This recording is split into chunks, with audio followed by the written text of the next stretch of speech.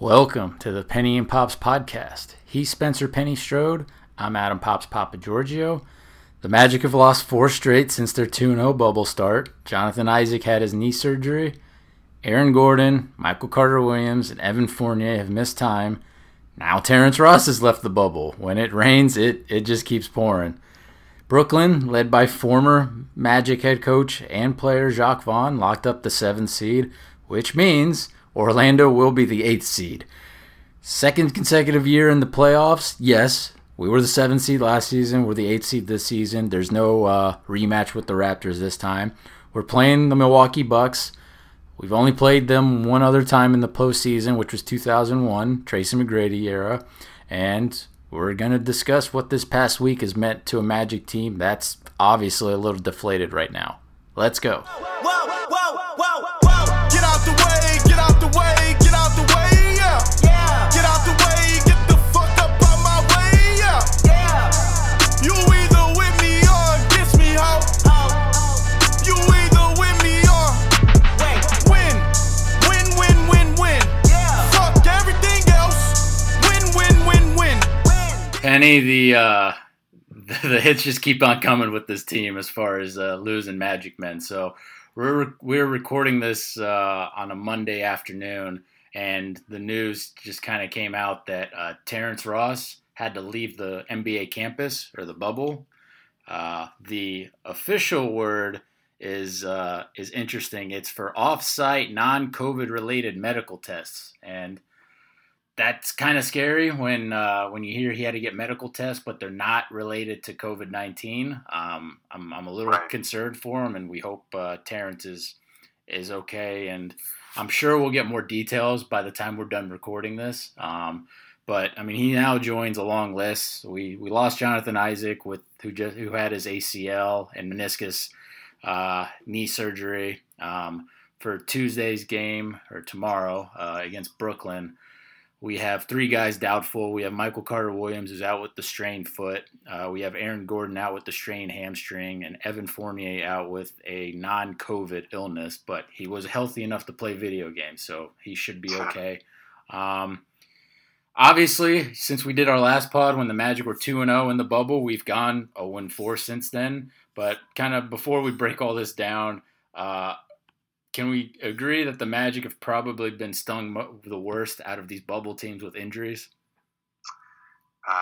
Certainly when 4 of your top 8 guys are out, that's, it's not Ben Simmons, right? But it's our top flight talent that we're not at our disposal. And also, some people have already made the argument, mostly Philadelphia folks, that they've actually been playing with more effort, have the Sixers without Ben Simmons. But, Jaren Jackson Jr. is a huge loss for Memphis. You feel bad for Memphis, and I guess you feel bad for us because, Memphis, I guess their schedule got a little bit harder, but they were going to deal with a difficult schedule towards the end of the season anyway. But now, they're floundering. The Magic have floundered. We're the 8th seed, even though the Magic are now, in the playoffs for the 2nd consecutive year.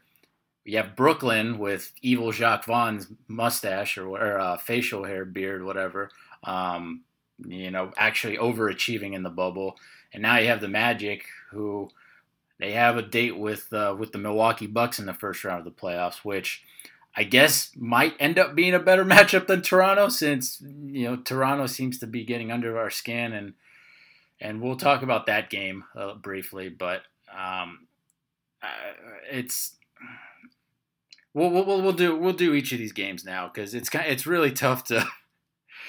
It's really tough to talk about the injuries without going through some of the games and whatnot. But let's talk about. I have a couple pet peeves though with some of the stuff that's been going on with the bubble games and how they've shown. Still, Ian Eagle and Stan Van Gundy have been an amazing announcing pairing. But just in life in general, this is out of the bubble, is outside of the NBA. But I'm kind of tired of. Well, not kind of. I'm really frustrated with people that wear masks that don't know how to wear masks properly.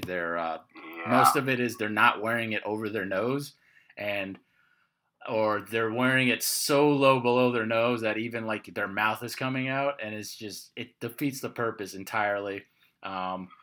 It's or they take it down to talk, which is fun.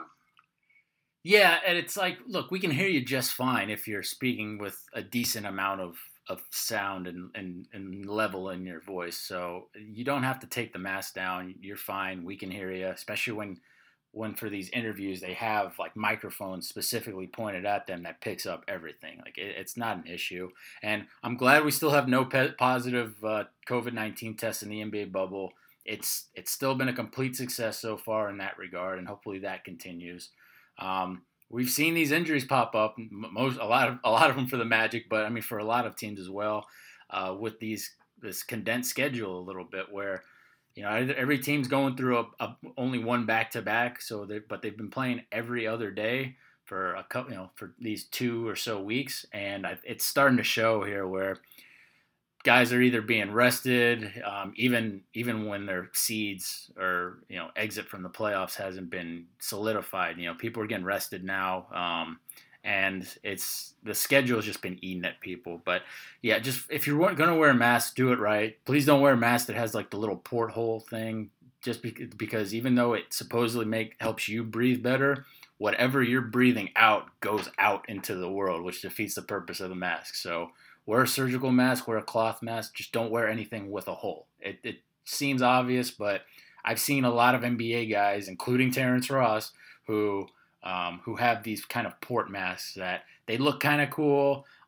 Maybe it looks like something you might wear in like a first-person shooter game or whatnot, but they defeat the purpose of what masks are supposed to do. So that's one of my pet peeves. The other one I have is Jonathan Isaac's name just being butchered, as far as just terrible spelling everywhere, be it Twitter, be it on Sports Center, on TNT graphic designs. I mean, I know it's a little bit unique how he spells Jonathan, but the Isaac part completely gets with me because so many people misspell it ISSAC or whatnot, and it's like, no, that's not how that is. So, I don't know if you got a pet peeve or if you want to comment on any of my stuff so far. Yeah, also, I guess it's autocorrect or something, but everyone reporting the injury in real time was always Jonathan Isaacs, plural, which was kind of frustrating, but I guess we're used to that with the JJ Redick thing from before where it was always 2 Ds, so. Yeah, that one was perplexing, and it took him literally like 10 years to get it right. I mean, the man's 36 years old, and finally, like over the past couple years, it basically took him going to the Clippers for him to get it right. But even then, like I still see it wrong here and there. I have a small pet peeve, and I guess it's a technological or game presentation one. The NBA has done, I think, an admirable job in terms of, we've talked about the virtual fans and bringing in the video boards and the advertisements and really trying to make it look like an actual in-arena experience, even though there's not a live crowd there. They make it a point, and I can't speak to the national broadcasts as much as the local ones, but coming back from timeout and stuff, they show a lot of reverse camera angle, and the NBA only set up a backdrop on 3/4 of the floor, right? So the main camera angle from half court looks good, but then when you shoot the opposite angle, it's like dark and nothingness and into the void. And I feel like like the college bowl games, you don't zoom out, right? you zoom in on the one section of fans that are there. I don't think you should show everyone a peek behind the curtain and show them that there's literally nothing on the TV camera side. That's fair. I don't know if I'm gonna like or hate more and more celebrities popping up on these things. Like we figured out that most of the people that get invited to be part of the virtual fans, they're mostly family or friends, or maybe like hardcore, like really well known like fans of the team or whatnot. But we're seeing some celebrity creativity, and then we're seeing like random animals pop up. Like I think I saw like a lizard and a gecko pop up in one of the national TV games yesterday.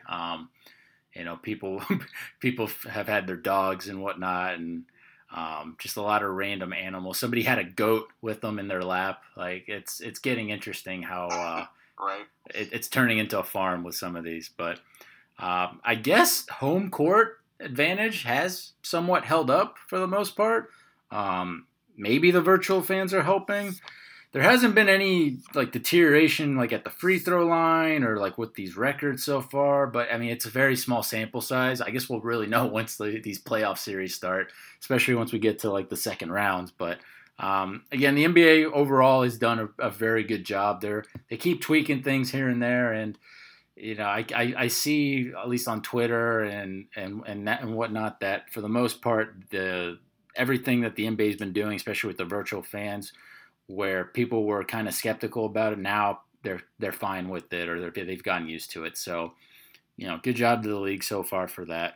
I didn't mention this in the last one, which I probably should have in the last podcast when Isaac was in the very brief non-national anthem kneeling scandal, which literally lasted like 2 days or 3 days because then the knee injury happened, and now that feels like a lifetime ago, let alone a week ago. So, but I've had this thought long before Colin Kaepernick ever kneeled, before these current Black Lives Matter kneelings have occurred. But just stop playing the national anthem at these U.S. League events. It should only be done for national team sporting events. You have so many non-Americans in these sports leagues, including the NBA, that it never made sense to me. I've probably had this thought since I was in like middle school, and it would just suck for it would suck for anthem singers or people that that depend on that income. I don't know what that number would be, but it's just it just doesn't make sense to me. Like I even see it for Formula One races where they'll do like the national anthem for that country's or for that track's country or whatnot, which it's whatever. I'm not a big fan of it. I don't know if you want to comment or if you got your input on that. I just don't think it.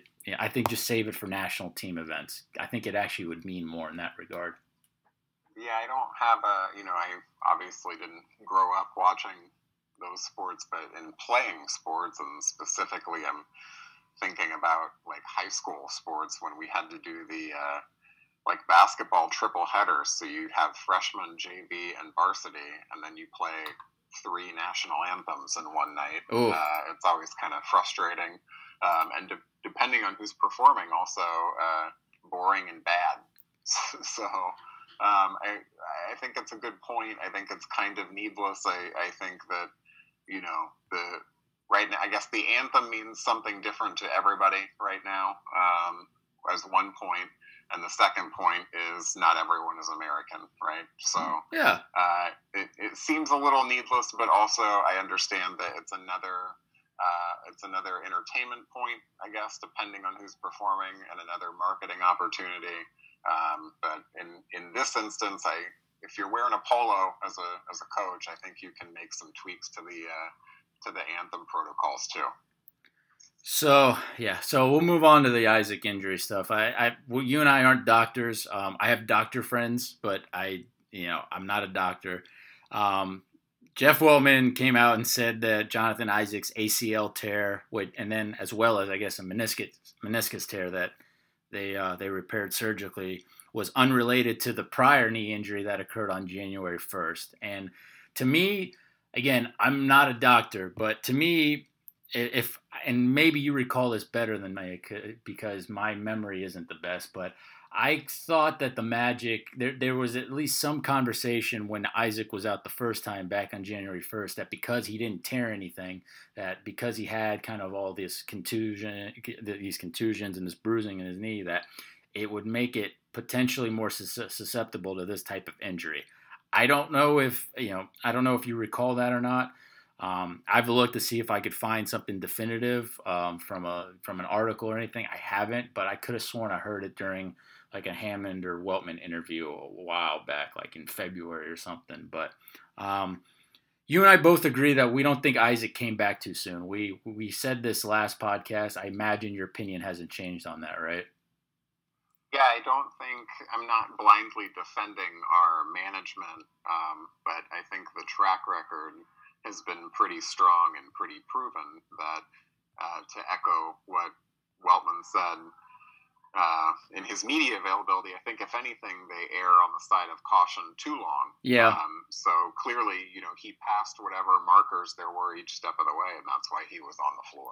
Yeah, and I look, if they say that this injury isn't related to the one in before, then I'm gonna believe it because I don't have any proof, and two, I don't think there's any like malicious motive in keeping that type of information, secretive from the fans or whatnot. Like I don't see a benefit in them saying like, oh, this was related to the January 1st thing, because people will say, oh, he came back too soon. But no, you have, again, we have one of the biggest medical staffs out of all the NBA teams in the league. Like we take this, our franchise is taking this stuff very seriously with a lot of the resources that they've invested in, a lot of the people that they've brought in.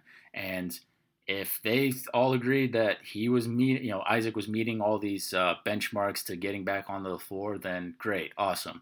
If, the medical staff is saying, hey, this knee injury and this, and the surgery that was just done, it didn't repair anything that had been, susceptible back in January, then I'm going to believe it. So I'm going to leave it at that. I only brought it up because there's a few Magic fans that pretty much just don't trust our front office at all right now.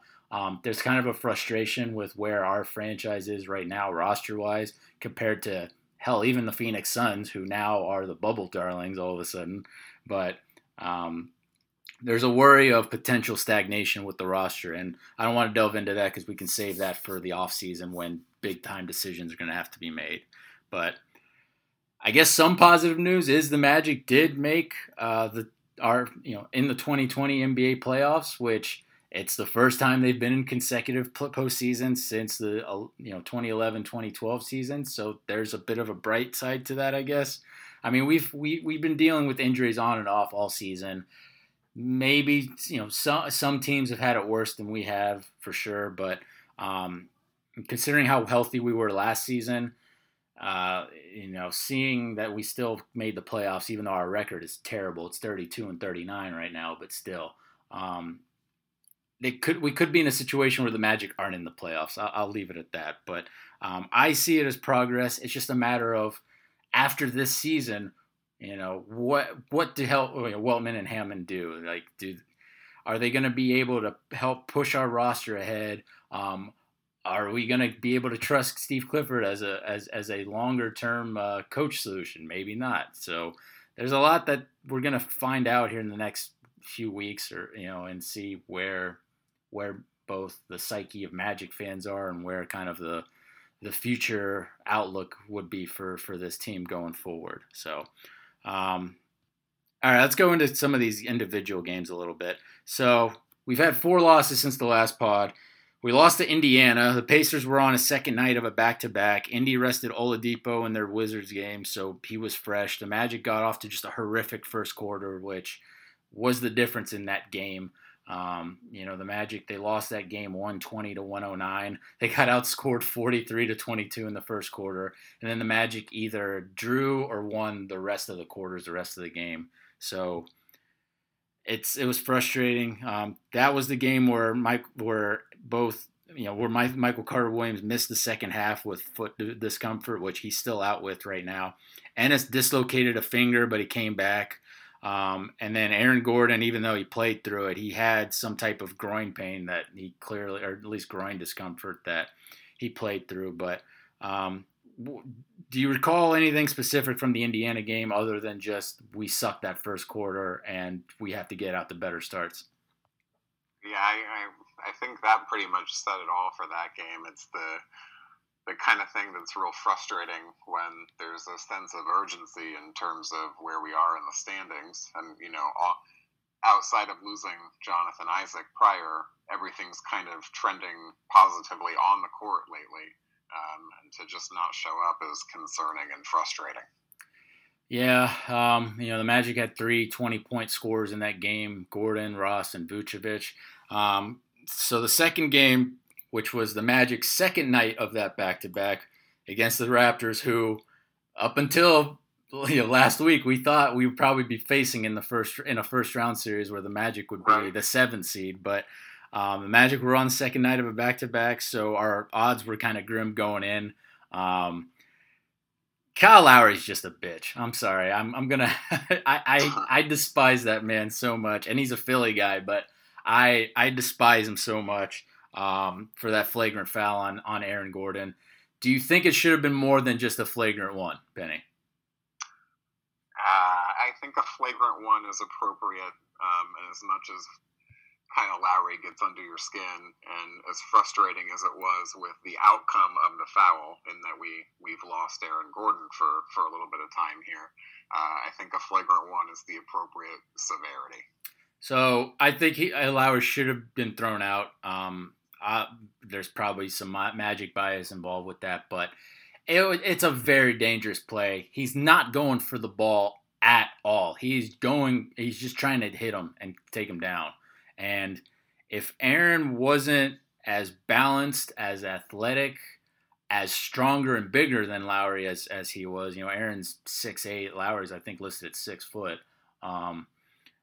There's a good chance that AG ends up on his back or his neck or something, but because he's that athletic, he kind of prevented it actually from what I thought would have been a worse fall in my mind, because he somehow was able to keep his balance enough to get just that leg down. And unfortunately, that's what led to the strained hamstring. But what did we think of the little back and forth conversation? Well, first off, I'm a little disappointed that no Magic player went up to Lowry at all. I'm very disappointed in that. There was enough players that saw the play that even though apparently nobody was seeing the replays or when the refs were reviewing the flagrant foul during the replay reviews, I guess they weren't showing the replay in the arena at the time. So, but there was enough guys on the floor where I thought somebody would have come up to Lowry and just defended Aaron a little bit, and that didn't happen.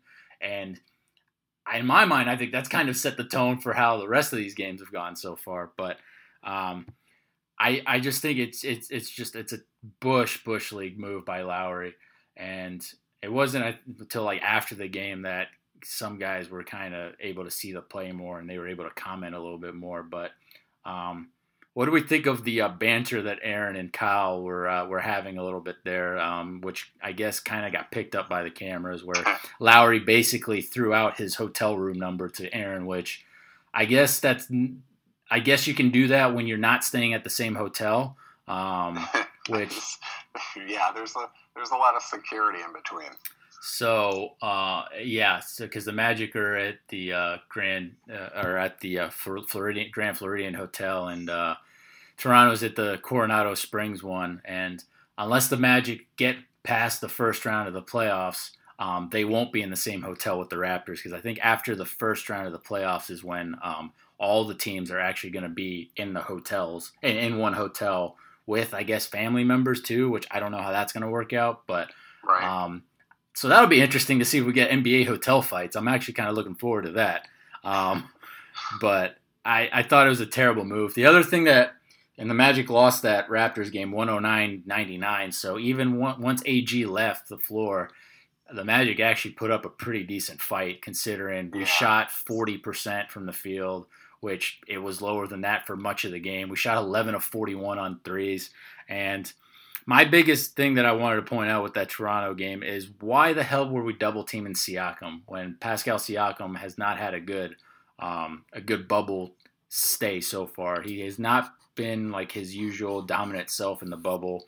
And even if he goes off for 50, that's fine, because I bet you Toronto wouldn't have reached 95 points in that regard in my mind. So I don't understand some of the double teaming, and you can step in on this. That's all I got for this Raptor game. Well, yeah, I think I echo that sometimes there's a lag time in changing the game plan in that regard. You'd much rather have as talented a player as Siakam is, you'd much rather him go off and go crazy than, the Norm Powells and the Fred VanVleets of the world getting real comfortable from beyond the arc.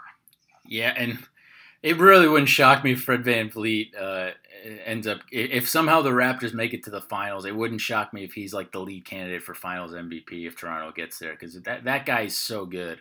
And he's, for an undersized guard, shooting guard anyway, like that guy is really, really good. But the only other thing for this Raptor game was this, just like the Indy game, we got off to a terrible start. Toronto went up 26-11 in the first quarter, and then the Magic won. The Raptors won the second quarter 29-24, but then the Magic picked it up in the second half again. But just terrible starts. You can't get off terrible starts, especially with perceived superior teams. Aren't the Magic like 5-31 or 5-32 now against playoff teams or teams above 500? Like that's pitiful, and there's no expectations in a first-round series against Milwaukee when you're that terrible. Not just against Milwaukee, where Milwaukee's point total or victory distance, I guess, victory gap per game is like 17 points per game against the Magic this season. But I don't know if you got anything else for that Raptor game, Penny.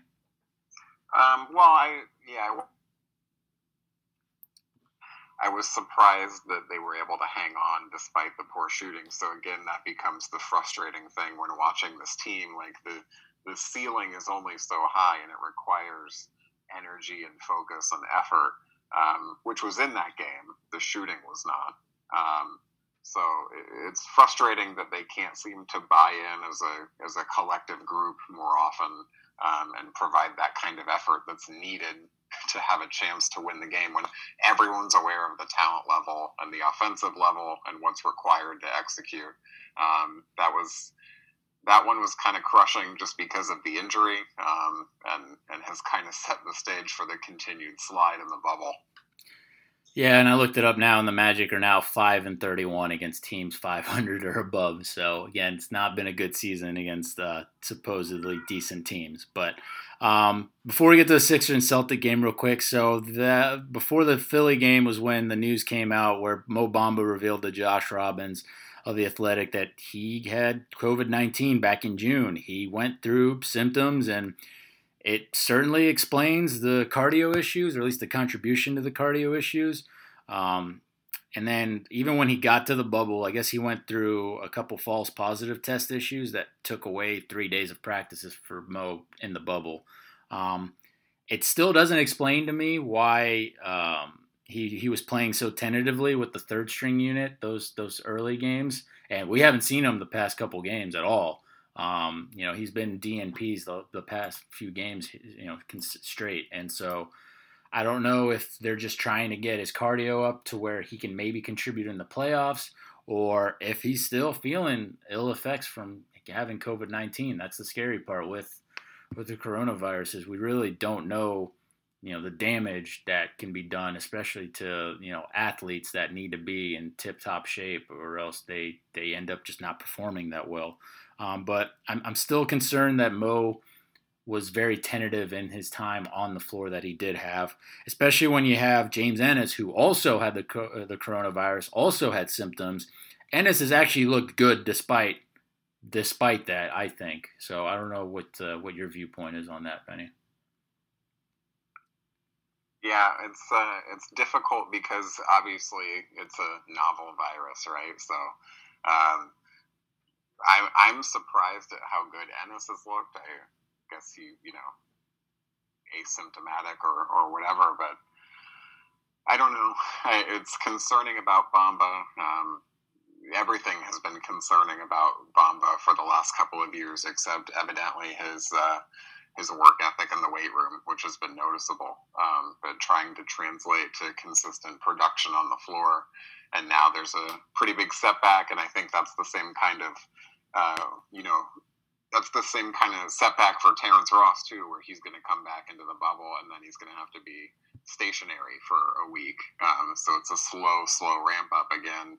And with being so conscientious about soft tissue injuries and things like that, it sets back the individual, and then obviously it sets back the team too. Yeah.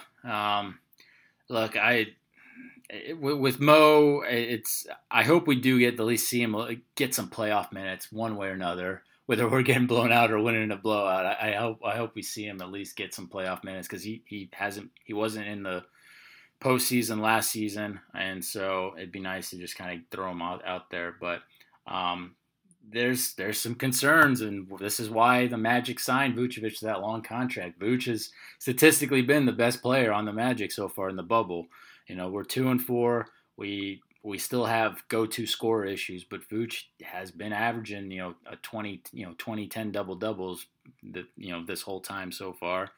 And at least we got that going for us a little bit, and that's probably why I'm glad in some way we're not playing the Raptors, because he's been treating Marc Gasol with so much respect. He plays terribly against Gasol that I like his chances better against Brook Lopez, even though Lopez has greatly improved his defense. I still much prefer Vooch in that matchup than Gasol, because Gasol is clearly in his head at this point.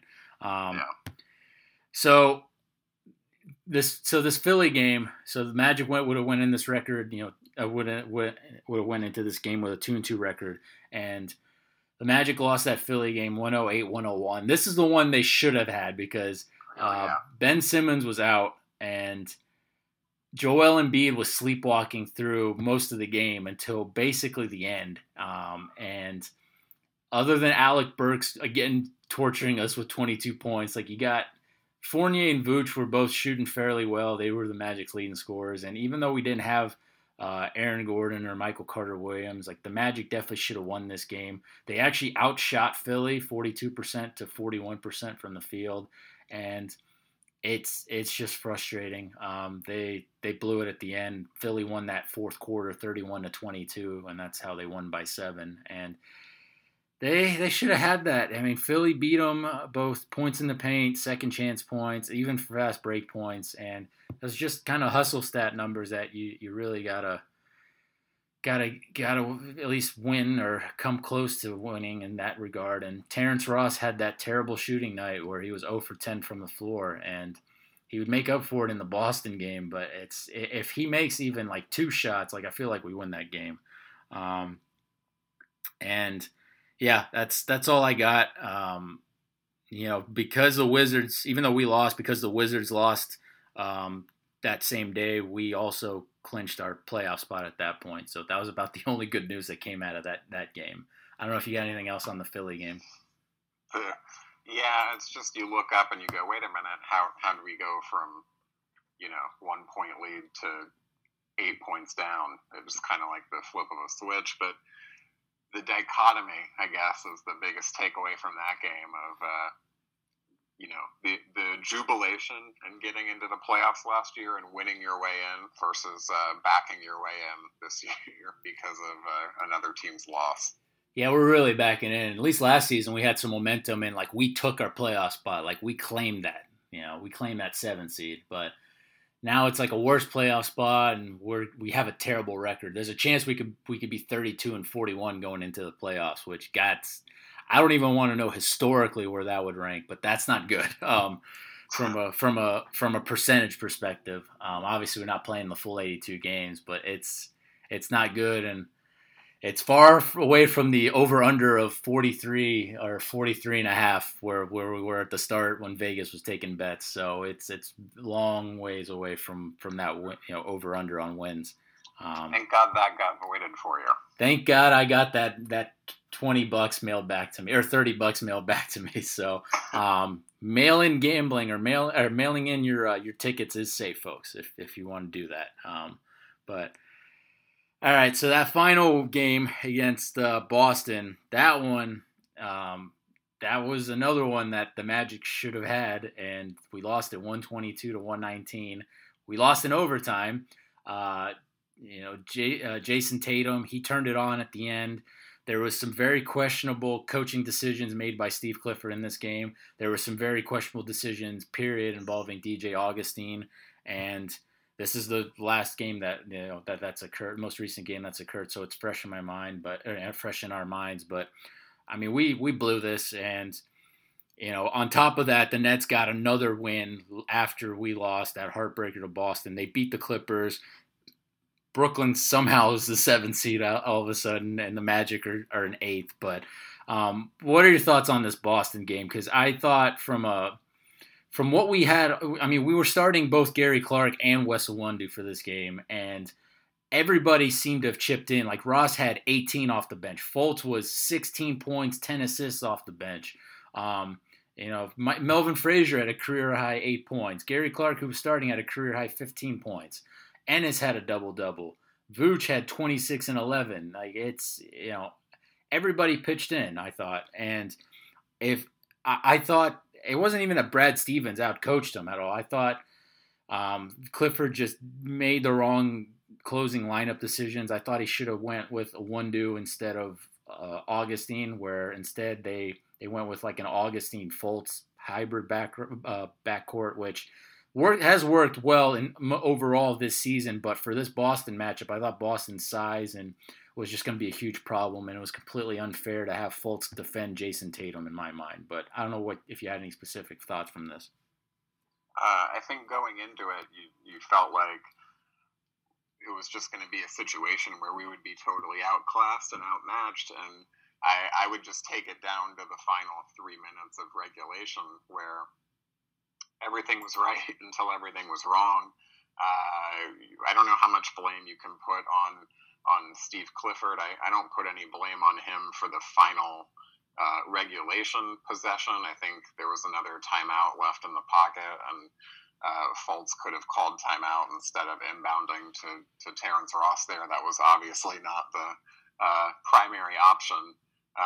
The most frustrating thing, just off the top of your head, what you can remember is DJ trying to force contact when we're up, 3, which would have put the game away if he could have scored or drew a foul. Yeah, he missed 2 layups basically in that, one where he slowed down and Hayward actually blocked him, and then the other one was the other layup before, I guess, where he was trying to do like that patented reverse that he's been pretty good at making those, but he couldn't get that one to go, and those 2 layups are pretty big misses in my mind. But I mean, from a defensive perspective, from just and even an offensive perspective, like Augustine, he burns that shot clock down so much.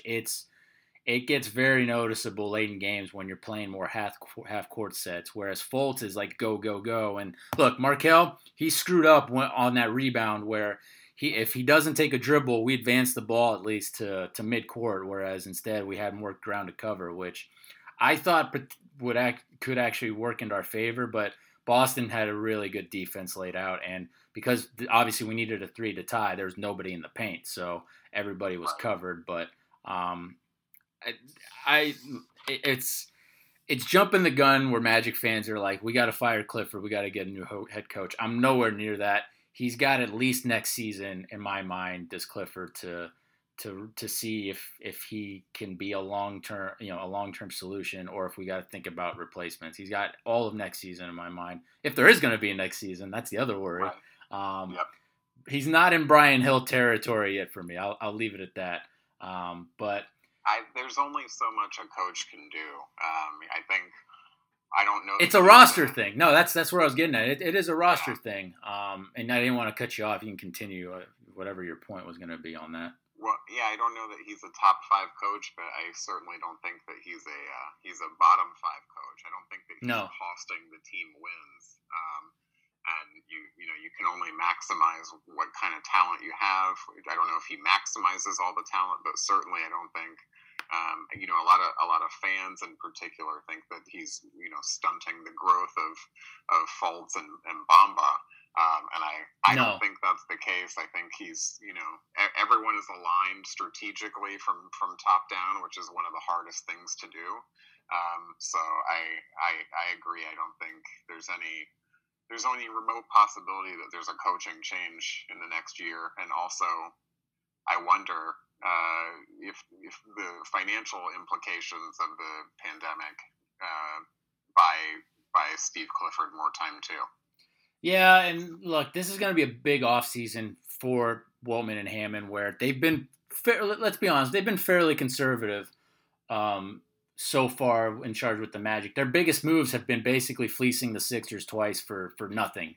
in my mind. It's been getting Markelle Fultz last year, and then this year getting James Ennis for basically nothing in both situations. But now you're gonna have these decisions where, okay, Aaron Gordon's a juicy asset, but because Isaac is going to be out all of next year, do you hold on to him or do you deal him and then be like, okay, Gary Clark, I'm signing you. We got Chuma Okeke coming in. I'm good with that for right now. And then, you got to decide with Fournier, am I, is he going to pick up his option? Am I offering him a new contract? If he does pick up his player option, do I then trade him immediately or try to deal him immediately?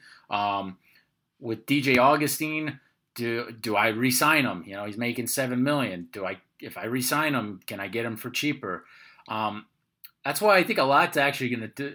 I think we might, even though the Magic are short on bodies right now and talent, I think whatever happens these final couple games and then in the playoffs might really make a difference, because Fournier in big situations especially, he's more of a hindrance on the defensive end almost than he is a positive on the offensive end. But and then offensively, we saw the Magic succeed so well against Boston because this is the game that Fournier misses for the non-COVID illness. And we saw that ball just zipping around the court. You see Ennis, you see Clark, you see Awundu cutting constantly to the basket. And I like that type of shooting guard. I like that with Courtney Lee for our 2009 finals run. And look, obviously the Magic don't have enough talent in the other positions to say, to where, you can have your shooting guard be that guy. Like the Magic need still a go-to scorer, whether that's at small forward or another position, whatever. But I don't think I think Vucevic's long-term future is okay, or at least future for another year is okay, because Mo Bamba's so far off, and who knows what's going to happen with Khem Birch. But let's just get into what do we want to see from the Magic before the playoffs in these last two games against the Nets and Pelicans. These games don't matter. The Nets locked up 7th. The Pelicans got eliminated, so J.J. Redick's playoff streak is over. I'll give you just a couple basically off that I have listed, but letting Markelle Fultz start. Just give him his starter minutes.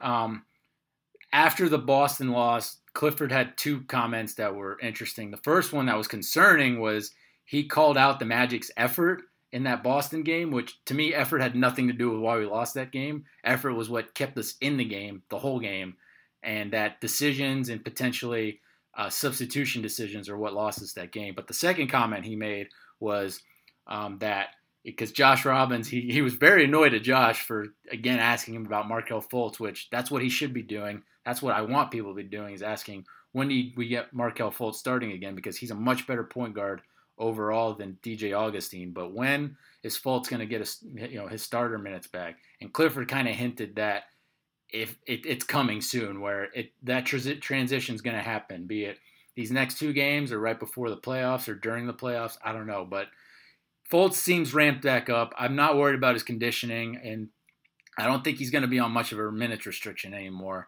in my mind. And then the other thing that I got is just getting Aaron Gordon and Michael Carter-Williams back on the floor, and Terrence Ross, which who knows what his medical situation is, when he's going to be back in the bubble, and then is he going to be quarantined the whole 4 days, longer, shorter? I don't know. That's going to be interesting, but just getting these guys on the floor. So I don't know if you want to add to that or what, Penny. I think that's important for long-term success. I don't know that there will be any long-term playoff success, but the biggest thing I think over the next two meaningless games is no more injuries. Yeah, and I mean, look, it sucks because people say that it sucks being stuck in the middle, but when you hadn't made the playoffs since 2012, and now this is your second consecutive season in the playoffs, you're in the middle, you've tasted a little bit of success, but now you got either impatient people or you just got greedy folks that now they want a lot more. But right now we're literally in the middle, and we've got all these injury issues, and so it's really tough to expect much when you're missing so many of your key guys. But that's all we got for this episode. We're gonna do a playoff preview before our Bucks series. Maybe we'll sneak in a magical movies. It'd be nice to to do the 2001 playoffs where we won Game 3 against the Milwaukee Bucks on our way to that 3-1 series loss. It's a wonderful Tracy McGrady game. There's a scuffle. Terry Stott's hair is majestic in his suit. There's a lot of stuff in there that and also the sweater vest guy is not wearing a sweater vest. So there's a lot of stuff involved in that. But we appreciate you listening to another episode. Please subscribe and give us a wonderful rating. Tweet us any of your questions and feedback. Penny, what's your Twitter handle? At Spencer Strode. And I'm at Papa Giorgio MBO. And with that, go Magic, take care, and just win. Wear a mask and stay healthy. Get out the way, get out the way, get out the way.